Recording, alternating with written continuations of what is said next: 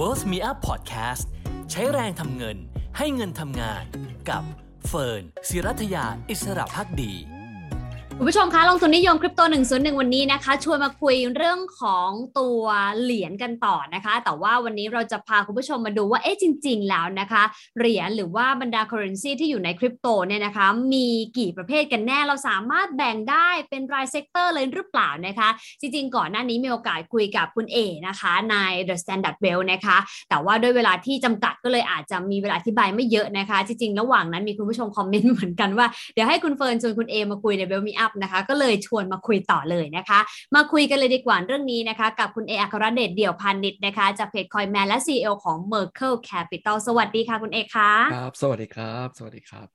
ก่อนที่จะไปเจาะลึกเรื่องตัวเหรียญเนี่ยนะคะให้คุณเอเล่าให้ฟังก่อนละกันนะคะว่าเวลานักลงทุนนะคะหรือใครที่สนใจในตลาดคริปโตเนี่ยเขาควรจะเลือกว่าจะเหรียญไหนดีจะบิตคอยอีเธอเรียมนะคะหรือว่าจะดอชหรือจะเหรียญอะไรก็ตามแต่โซลาร่าอะไรอย่างเงี้ยเป็นต้นเนี่ยเขาควรเลือกจากอะไรมีหลักในการพิจารณายังไงบ้างคะง่ายๆที่สุดเลยครับคือว่าเราต้องรู้ก่อนว่าไอ้เหรียญเนี่ยมันคืออะไรใช่ไหมครับแล้วว่ามันมีคุณสมบัติยังไงมันทำอะไรได้แล้วไอ้แพลตฟอร์มที่ว่าเนี่ยมันไปถึงไหนแล้วทำอะไรได้จริงขนาดไหนใช่ไหมจริงๆคล้ายๆกับเ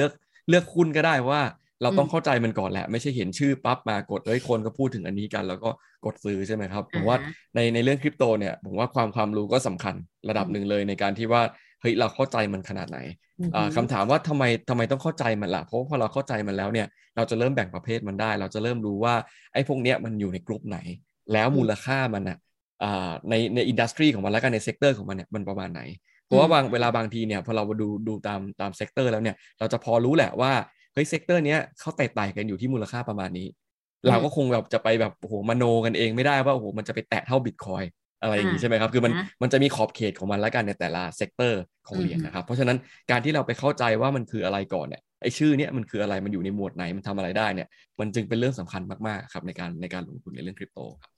ทีนี้เวลาการศึกษาในแต่ละเหรียญเนี่ยมันต้องดูแค่ไหนคะคือไปดูไว้เปเปอร์เลยว่าเขาทำอะไรเขาจะอนาคตต่อยอดพัฒนาซอฟต์แวร์นวัตกรรมไปแบบไหนอย่างนั้นเลยหรือเปล่าเรามีหลักการ to do list ไหมคะว่าความรู้ที่เราควรเข้าใจแต่ละเหรียญเนี่ยมีอะไรบ้าง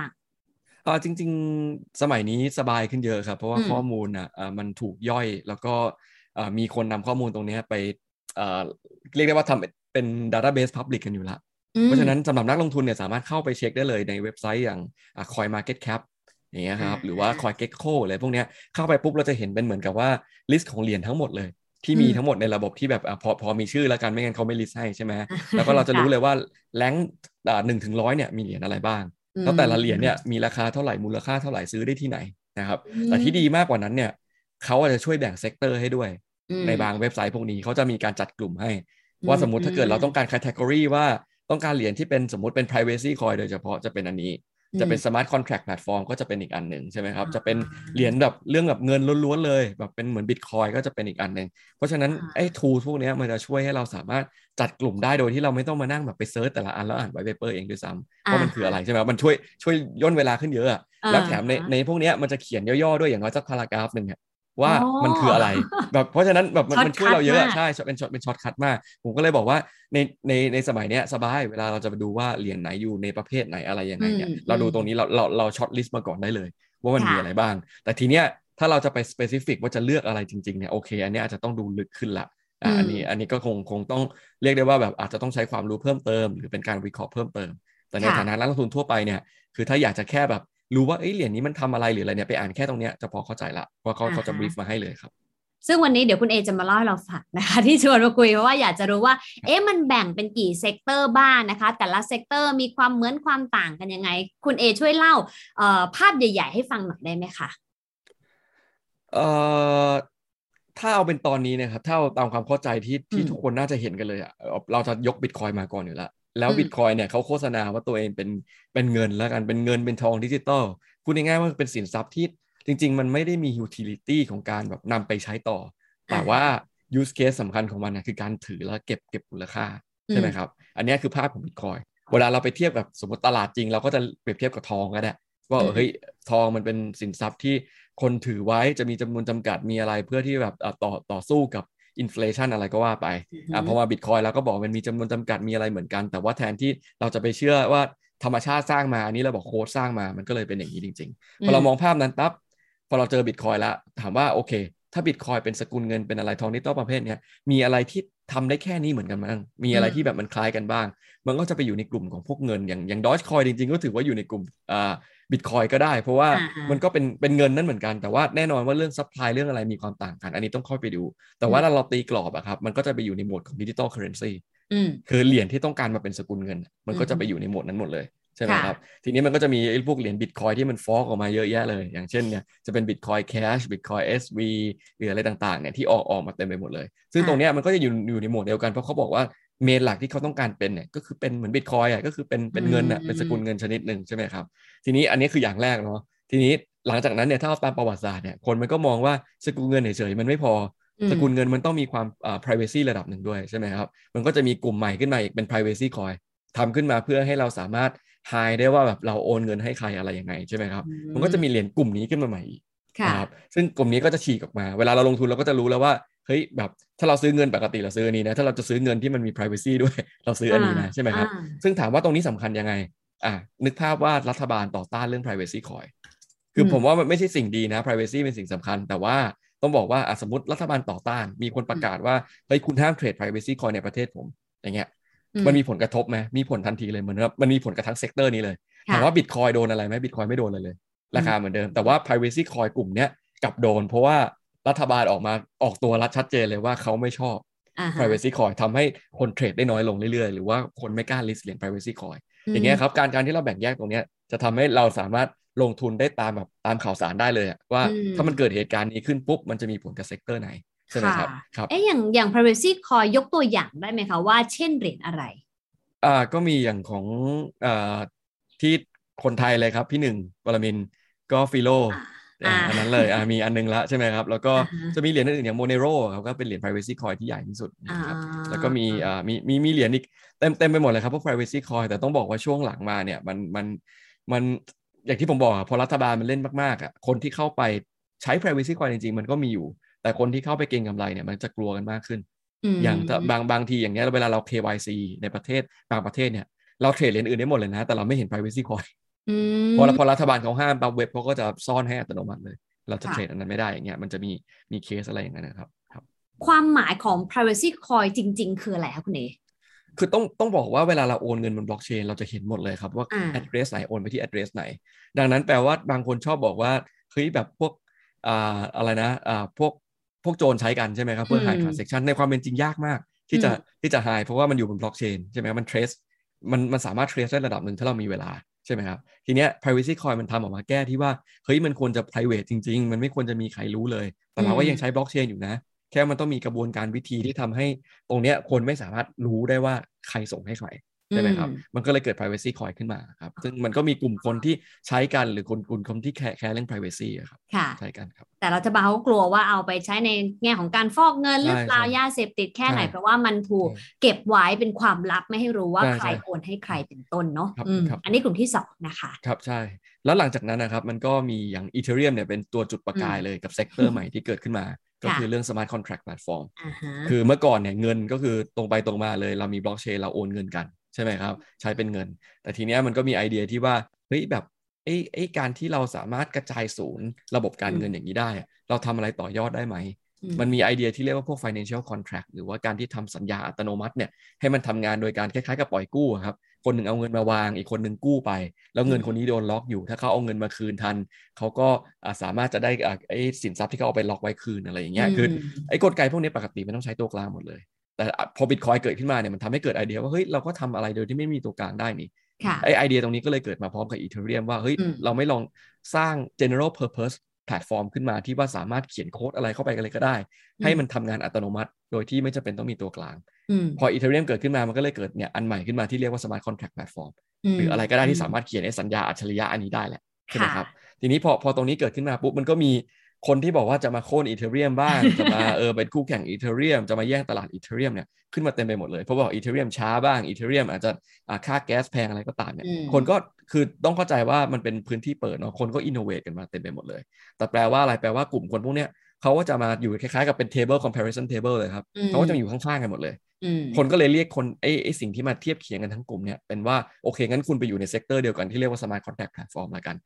จะได้เข้าใจง่ายๆเลยว่าโอเคเนี่ยคุณเป็นไอ้กลุ่มนี้นะจบแล้วก็ถ้าเกิดคุณจะแข่งขันคุณก็ไปเทียบกันว่าใครเร็วกว่าใครถูกกว่าใคร decentralize กว่าใครอย่างเงี้ยครับคนจะได้เทียบกันง่ายๆอย่าง Solana เนี่ยก็เป็นหนึ่งในตัวที่เข้ามาแข่งกับ Ethereum ใช่ไหมครับก็คือมันถึงแบบเนี่ยขึ้นมาขนาดนี้เพราะคนเพิ่งเริ่มรู้จักคนเพิ่งมองว่าเฮ้ยแบบมันมีแบ็คเกอร์ใหญ่ๆมีคนสนใจเยอะอะไรอย่างเงี้ยครับเพราะฉะนั้นตรงนี้มันสำคัญต่อการลงทุนมากเพราะว่าพอเราบอกว่า Smart Contract Platform เนี่ยอย่างที่ผมบอกไปตอนแรกเลยเราตีมูลค่าได้แล้วเราเอามูลค่าจาก leader ที่เป็นอันดับหนึ่งพอคนมอง Ethereum ว่า Ethereum มีมูลค่าสูงระดับหนึ่งเนี่ยใช่ไหมครับสมมติผมบอกว่า Ethereum ตอนนี้มีมูลค่าอยู่ที่400 billion หรือว่า400,000 ล้านดอลลาร์ใช่ไหมครับแล้วมี Smart Contract Platform ใหม่ขึ้นมาดีมากเลยมูลค่าแค่อยู่ประมาณ100 ล้านดอลลาร์คนมันจะเห็นแกลบที่ว่าโอ้โหแบบถ้าเกิดสมมติมันมีคนใช้สักครึ่งหนึ่งของ Ethereum นะมูลค่ามันอาจจะไปครึ่งหนึ่งของ Ethereum หรือเปล่าอันนี้ก็คือเหตุผลอย่างที่ Solana ปุ๊บพอมันมี adoption ขึ้นมาคนก็แห่กันไปตอนนี้ Solana มีมูลค่าอยู่ที่ประมาณน่าจะประมาณ50 billion ใช่ไหม50,000 ล้านใช่ไหมครับพอเราลองหารดูเนี่ยจาก4แสนล้านอย่างเงี้ยเฮ้ยมันเข้ามาใกล้แล้วใช่ไหมแต่เห็นไหมครับก่อนใช่แต่ก่อนหน้านี้มันมูลค่าแค่สมมติแบบ1 billion อ่ะโอ้โหเล็กมากเลยพอคนเทียบกับ Ether โหห่างกันตั้ง400 เท่าใช่ไหมครับคนก็เลยบอกว่าเอ้ยมันไปอีกเนี่ยตอนนี้ไปอีก50 เท่ามันก็ยังเล็กกว่าแต่ถามว่าด้วยความที่การใช้งานจริงๆอ่ะมันก็ควรจะห่างกันอย่างเงี้ยแหละแต่ว่ามันจะมีรูมที่ว่าคนมองโอกาสได้ครับสำหรับนักลงทุนที่ว่าเฮ้ยมันอยู่เซกเตอร์เดียวกันอันดับ1เท่านี้แสดงว่าอันดับ2 3มันต้องอย่างน้อยแต่ไต่ขึ้นไปหน่อยอะไรประมาณนี้แต่ยังไงก็ไม่เกินอันดับ1อยู่แล้วอ่ะถ้าที่คุณเอบอกใช่ยกเว้นในกรณีที่ว่าเขาคิดว่าอันเนี้ยหรือว่ามันมีการใช้งานเกินอันดับ1จริงๆแล้วคนเชื่อว่ามันแซงอันดับ1ไปแล้วอันนั้นก็มีสิทธิ์ที่จะแซงได้อันนี้ในอนาคตอะไรก็เกิดขึ้นได้ครับแต่ว่าถ้าเกิดเอาคนใช้งานจริงๆตอนนี้ยังไงก็ไม่มีอะไรสู้ Ethereum ได้อยู่ละใช่ไหมครับแต่แน่นอนว่า Solana ถามว่าแซงตัวอื่นไหม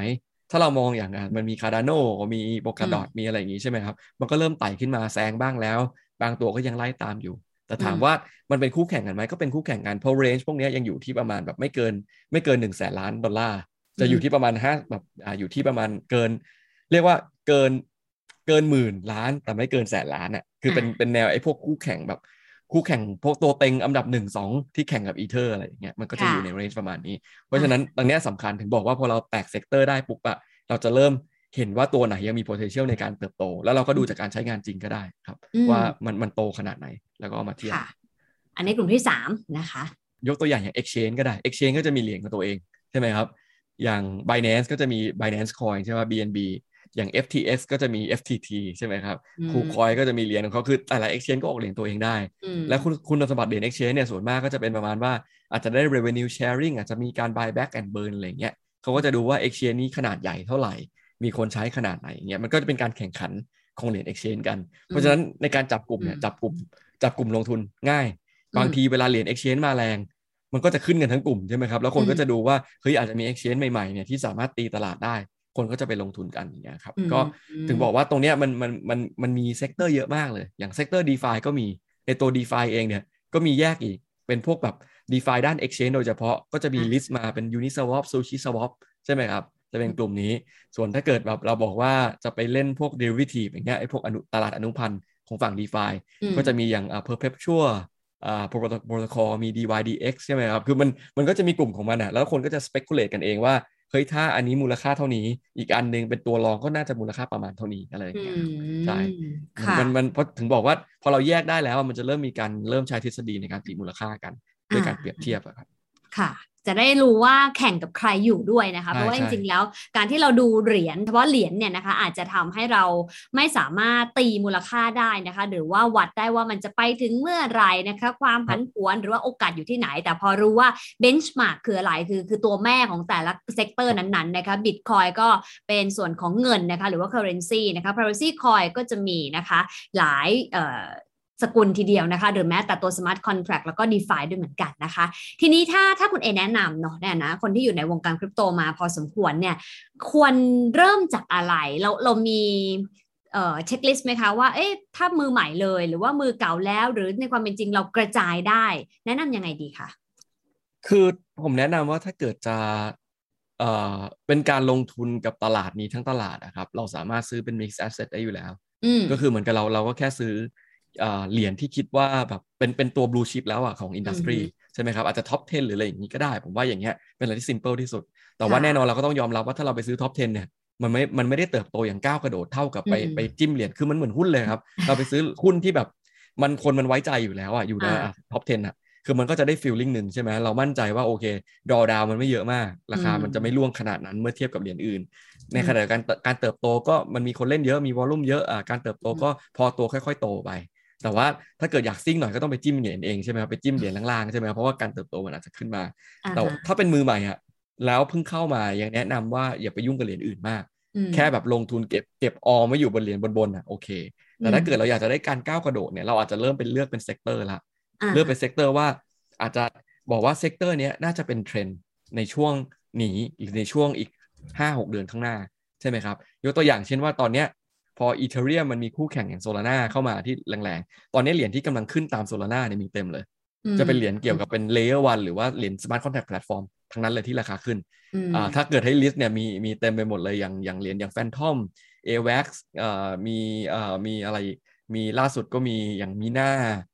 วันเซโลคือแบบอะไรที่มันเกี่ยวข้องกับสมาร์ทคอนแทคแพลตฟอร์มเนี่ยขึ้นกันหมดเลยคือไปกันทั้งเซกเตอร์ใช่ไหมครับเพราะเขามองว่าเฮ้ยมันมีคู่แข่งอีเธเรียมแล้วคู่แข่งอีเธเรียมเนี่ยตอนนี้กำลังดังอยู่อย่างโซลาร่าแสดงว่ามันมีอะไรอย่างอื่นที่แบบเป็นสมาร์ทคอนแทคแพลตฟอร์มเหมือนกันแต่มูลค่ายังน้อยอยู่ไหมคนก็จะไปทยอยซื้อกันใช่ไหมเพราะฉะนั้นถ้าเป็นมือใหม่เข้ามาเนี่ย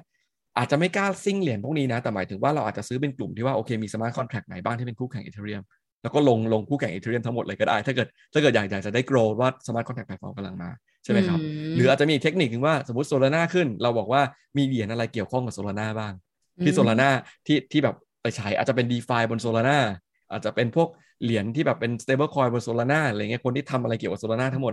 เกมเกี่ยวกับโซลาร่าก็ได้ก็ไปลงอะไรเกี่ยวกับคือมันจะมีหลายเทคนิคที่เราสามารถแบ่งเซกเตอร์เป็นประเภทก็ได้หรือว่าเป็นอะไรที่เป็นเกี่ยวอีโคซิสเต็มเขาก็ได้นะครับมันจะมีหลายเทคนิคมากฉะนั้นสำหรับมือใหม่เนี่ยผมว่าพิกสักเทรนด์นึงแล้วเราบอกว่าโอเคเราคิดว่าเทรนด์นี้มาแล้วเราค่อยไปเลือกเหรียญว่าในไอ้เทรนด์นี้มันมีเหรียญอะไรบ้างครับแล้วก็ไปลองจิ้มดูถ้าคิดว่าเทรนด์เปลี่ยนแล้วเราแค่ออกจากโพซิชันนั้นแล้วก็ไปเลือกเหรียญบาสเกตใหม่ว่าคิดว่าเทรนด์ต่อไปเป็นเทรนด์อะไรสมมติบอกว่าเทรนด์เกมกำลังมาเนี่ยอีก6 เดือนน่าจะมาแรงเราก็เนี่ยไปทยอยซื้อเหรียญเกมเก็บไว้เลยมีเหรียญเกมอะไรบ้างที่เราชอบอย่างเงี้ยเราก็แค่ตอนแรกไปดูเซกเตอร์เกมก่อนหรือเกม NFT ก็ได้อย่างเงี้ยคิดว่ามันจะมาแรงแล้วก็ไปคัดเหรียญแล้วก็ซื้อทิ้งไว้อย่างเงี้ยแล้วเดี๋ยวถึงเวลาถ้าเกิดเราคิดว่ามันมาจริงแล้วมันมาจริงตรงนี้มันก็จะได้ยิวที่สูงครั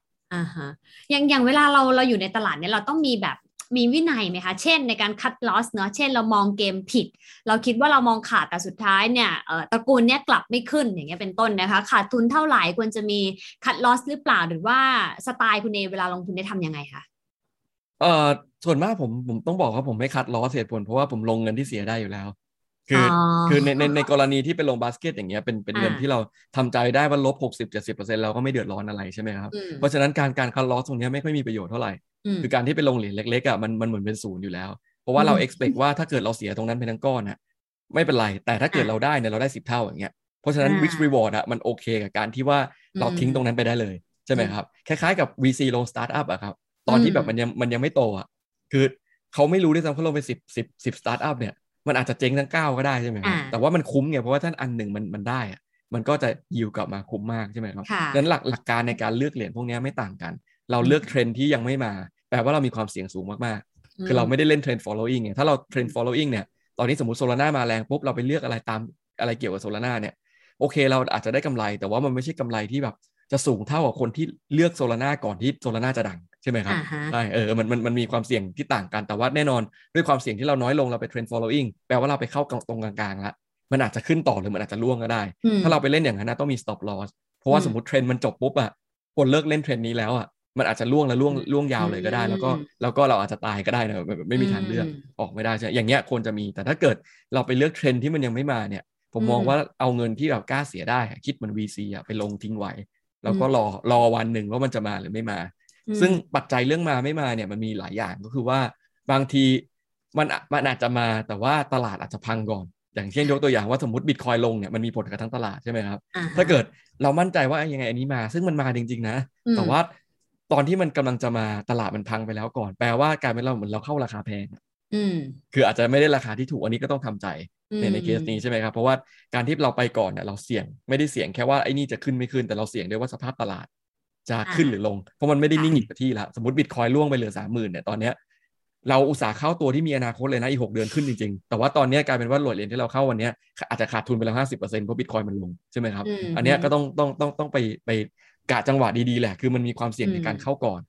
นผมถึงแนะนำว่าเป็นเงินที่เสียได้ถ้าเราจะเข้าก่อนนะแต่ถ้าเกิดเงินที่เสียไม่ได้หมดงั้นผมแนะนำให้ไปเป็นพวก trend following แทนเทรนอะไรมาแรงก็ไปเกาะเขาแหละแต่ว่าอันนี้ต้องมี stop loss ชัดเจนเพราะว่าถ้าเทรนเปลี่ยนปุ๊บอะเขาทิ้งแล้วนะทิ้งเลยหมายความว่าคือคนมันไม่เล่นแล้วไงพอมันไม่เล่นปั๊บถ้าคุณอยู่ตรงนั้นไม่มีใครมารับไม้คุณแล้วนะคือเข้าไปละอะไรเงี้ยครับค่ะจริงๆเหมือนเป็นตลาดที่ค่อนข้างเก็งกำไรสูงพอสมควรเลยนะคะถ้าเราดูแบบนี้แล้ว DCA จะเหมาะหรือเปล่าคะกับคริปโตเหล่านี้หรือเหมาะแค่บางสกุลเหมาะแค่บางสกุลครับ DCA เหมาะกับการออมกับเหรียญที่ระยะยาวเรามองว่ามันขึ้นอย่างเช่นพวกเหรียญตัวท็อปๆอะครับอย่างแบบ Bitcoin Ethereum อะไรอย่างเงี้ยถ้าเกิดเรามองว่าอนาคตอะ Bitcoin มันไม่ราคานี้หรอกสมมุติเรามองยาวๆเลยอีก4 ปีข้างหน้าเนี่ยมันไม่มีทางหยุดอยู่แค่นี้แน่นอน Ethereum อย่างเงี้ยถ้าเกิดเรามองว่ามันไม่หยุดอยู่แค่นี้แน่นอนการ DCA มันโอเคเพราะว่าเราจะได้ทุกราคาเลยใช่ไหมครับในการทยอยซื้อแต่เรามองไงว่าระยะยาวมันขึ้นใช่ไหมครับแต่ไอเหรียญพวกนี้ที่ผมพูดถึงตามเทรนด์ตามกระแสไอพวกเป็นเซกเตอร์ที่กำลังมาแรงอะไรอย่างเงี้ยพวกนี้มันมาแล้วมันไปใช่ไหมครับมันเป็นไซเคิลที่ว่าเราต้องการแคชบูรันของมันนะแคชเวฟใหญ่ๆของมันแค่นั้นเองเพราะฉะนั้นถ้าเกิดเวฟใหญ่มันจบแล้วอ่ะ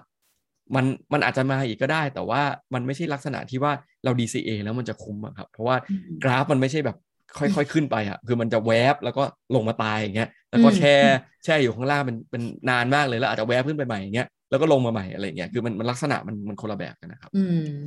บค่ะเพราะฉะนั้นจริงๆเราต้องรู้ก่อนเนาะว่าเงินที่เราใส่ไปเนี่ยใส่ไปกับอะไรนะคะแล้วก็เราเข้าช่วงไหนของเทรนด์นะคะต้นเทรนด์ก็แบบหนึ่งนะคะก็คือไม่ต้อง stop loss หรอกคือต้องคิดเลยว่าเราเงินเป็นศูนย์ได้เหมือน VC ไปลงสตาร์ทอัพนะคะหรืออาจจะมีกำไรมหาศาลก็ได้แต่กลางเทรนด์ following เนี่ยก็อาจจะต้องมีจุด stop loss ไปพอสมควรในขณะที่ถ้าเป็นเหรียญอย่างตัว Bitcoin หรือว่า Ethereum เองที่เราอาจจะมองว่าโอกาสยังมีในอนาคตอันไกลก็สามารถลงทุนระยะยาวแบบ DCA ได้แต่ว่าถ้าเป็นเหรียญประเภทอื่นก็อาจจะไม่เหมาะกับ DCA เป็นต้นนะคะจริงๆแล้วเนี่ยคุณเองนะคะตอนนี้สิ่งที่เราเห็นคือตลาดเนี่ยบางทีก็ผันผวนหนักมากนะคะอย่างเช่นแบบบางวันเนาะก็ขึ้นลงจนน่าใจหายแต่บางทีก็นิ่งๆเลยคุณเอจริงๆมันขึ้นอยู่กับอะไรบ้างคะปรากฏการณ์ที่เกิดขึ้นหรือว่ามันอยู่กับ use case ต่างๆที่เป็นข่าวในโลกออนไลน์เป็นหลักเลยคือฟันเดเมนทัลของตลาดอะครับมันขึ้นอยู่กับ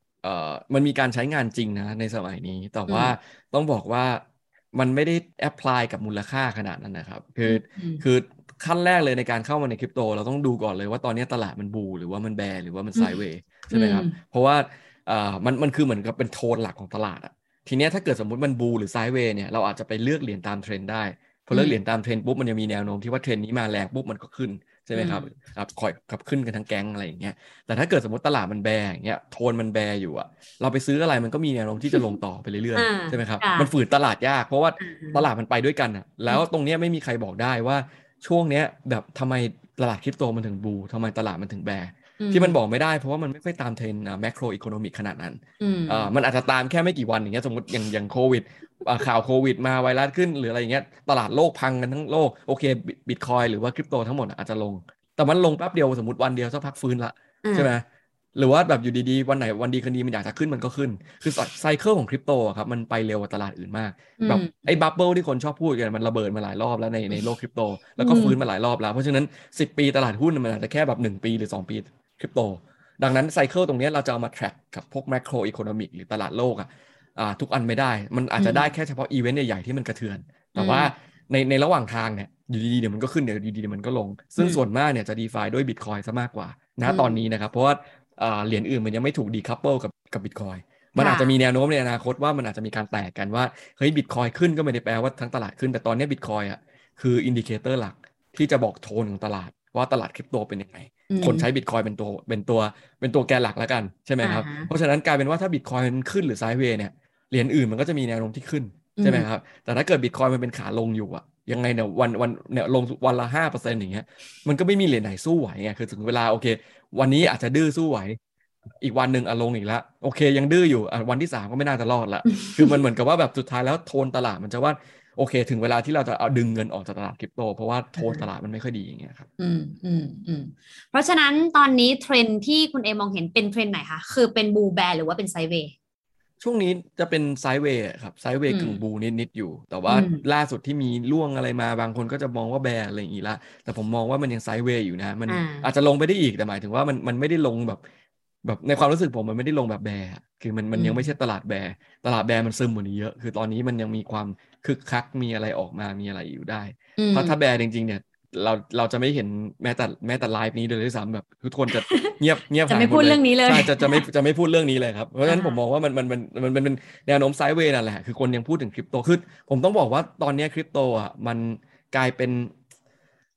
ใช้คำว่าอะไรดีอ่ะเหมือนกับว่ามันเป็นเมนสตรีมแต่ไม่ใช่เมนสตรีมที่ว่าเราบอกว่าเฮ้ยเป็นเมนสตรีมแล้วเราต้องรีบออกนะมันไม่ใช่อย่างนั้นแต่ว่ามันเป็นอะไรที่ทุกคนยอมรับแล้วอะว่าแอสเซทเนี้ยมัน here to stay ละใช่ไหมดังนั้นอย่างเนี้ยเราถึงได้เห็นคอนเทนต์ด้านคริปโตกันตลอดแต่ที่ผมบอกหมายถึงว่ามันจะซึมว่าคนไม่ได้สนใจขนาดนั้นแล้วอันนั้นคือแบร์จริงๆแต่ณตอนนี้คือกลายเป็นว่าถ้าตราบใดที่คนยังสนใจอยู่ยังมีเหรียญที่แบบเห็นว่าเราสามารถมาพูดกันได้ว่าเฮ้ยเห็นว่าโซลาร่าขึ้นเห็นว่ามีไอ้นู่นน่าจับไอ้นี่น่าจับอย่างเงี้ยยังมีความตื่นเต้นอยู่เนี่ยแสดงว่ามันยังอยู่ในไซด์เวย์ขาขึ้นถ้าเกิดถามผมถ้าแบร์ไม่ค่อยมีคนแบบอยากจะไปสนใจว่าแบบเพราะว่ามันลงทุกเหรียญจริงๆเลยไงแบบยังไงก็ลงเพราะฉะนั้นคนก็จะไม่ค่อยแคร์ว่าแบบซื้อเหรียญอะไรดีละจะเลิกถามคำนี้เลยเพราะว่าแบบมันเขารู้ไงว่าแบบถามไปก็เท่านั้นอ่ะมันก็ลงต่อมันไม่มีอะไรให้ซื้อค่ะทีนี้คนแบบไหนไม่เหมาะเลยกับวงการคริปโตแบบอย่ามานะเธอไม่ใช่คนที่จะอยู่ในวงการนี้แล้วรอดมีไหมคะผมต้องบอกว่าวงการนี้นี่ตอบโจทย์หลายคนนะเอาง่ายนะคนที่ไม่เปิดใจแล้วกันไม่เหมาะกับตลาดนี้คือผมมองว่าตลาดนี้เป็นตลาดที่มีโอกาสทำเงินตลอดเวลานะครับหมายถึงว่ามีอะไรใหม่ๆมาตลอดเวลาเราพลาดอันนี้ไม่เป็นไรไม่ต้องรีบเดี๋ยวเทรนด์ใหม่มาอย่างที่เราคุยกันมาเนี่ยที่ผมเล่าให้ฟังมันมีตั้งแต่เป็นทองดิจิตอลเป็น privacy coin ใช่ไหมเป็น smart contract เป็น DeFi ประเภทต่างๆใช่ไหมครับสักพักเนี่ยมีsmart contract อันใหม่อย่าง Solana ecosystem ใหม่มาอีกอย่างเงี้ยมีเกมอีกมีเกมไฟมี Metaverse คือมันกลายเป็นแบบเป็นตลาดที่ผมมองว่าโอกาสมันมีมาเรื่อยๆสำหรับคนที่ขยันศึกษานะแต่คนที่ไม่เปิดใจแล้วไม่อยากศึกษาอยากจะลงไปแล้วก็ทิ้งไว้อย่างนั้นยาวอ่ะส่วนมากผมว่ามันไม่ค่อยเวิร์คคือเราสามารถทำเงินจากโอกาสพวกนี้ได้มากกว่าmindset ถ้าเกิดสมมุติเราตามทันทุกเทรนด์อย่างเงี้ยที่ผ่านมาครับอย่างที่ DeFi มาแรงเนาะก็คือว่าถ้าคนที่ขยันศึกษาครับเขาก็จะไปเข้าลองเล่น DeFi ก่อนละเคยรู้แล้วว่าไอเนี่ย yield farming มันทำให้เขาสามารถได้ปีละประมาณ 100% เลยใช่ไหมครับถึงเวลาปุ๊บ 100% นี่หมายถึง stable coin ได้นะในช่วงแรกๆใช่ไหมครับเกินนั้นถึงเวลาปุ๊บเวลาผ่านไปปั๊บไอ้ yield พวกนี้มันอยู่ไม่นานหรอกผ่านไปประมาณ6 เดือนถึง1 ปีไปแต่ไอ้คนกลุ่มแรกตรงเนี้ยที่เข้าไปเขาได้มาแล้วไงครับเขาเรียกได้ว่าจะเรียกฉวยโอกาสก็ได้นะแต่ถือว่าเขาเป็น early adopter อ่ะเขาไปลองก่อนใครเขาศึกษาก่อนใครใช่แล้วเขาก็เข้าไปตรงนี้ก่อนใช่ไหมครับหลังจากนั้นพอเกมมาเนี่ยเราเห็น Axie เราเห็นไอ้พวก Play to Earn กระแสพวกนี้ดังใช่ไหมครับไปซื้อแลนในดิจิตอลไปซื้อ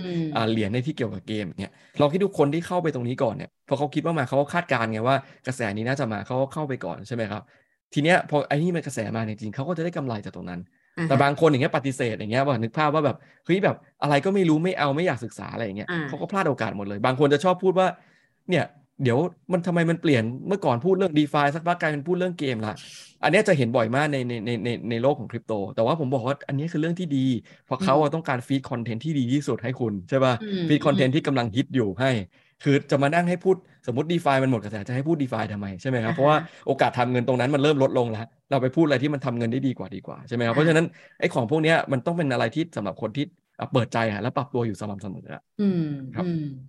บแต่คุณเอไม่ได้กำลังบอกว่า DeFi กำลังจะหมดกระแสใช่ไหมคะไม่ใช่ครับแต่ว่าหมายถึงอย่าง yield farming อย่างเงี้ยทุกคนก็รู้แล้วมันถึงจุดอิ่มตัวระดับหนึ่งที่ว่าไอ้100%เราไม่เห็นละแต่มันก็ถูกต้องแล้วไงอันนี้คือธรรมชาติใช่ไหมครับแต่หมายถึงว่าคนที่ปรับตัวเร็วกว่ามันก็จะได้โอกาสตรงนั้นมากกว่าเกมก็เหมือนกันครับคนที่เข้าเกมไฟล์ก่อนใครมันก็จะได้โอกาสตรงนั้นก่อนใครใช่ไหมครับถึงเวลาเดี๋ยวพอพวกนี้มันมีเยอะปุ๊บโอกาสไอ้ที่การก้าวกระโดดตรงนั้นของการลงทุนเนี่ยมันก็จะลดลงใช่ไหมครับมันก็กลายเป็นเมนสตรีมนึกภาพว่าถ้าเราเทรดเหมือนเดิมตลอดเวลาผ่านมา 3-4 ปีเราลงอยู่เหรียญเดียวอะ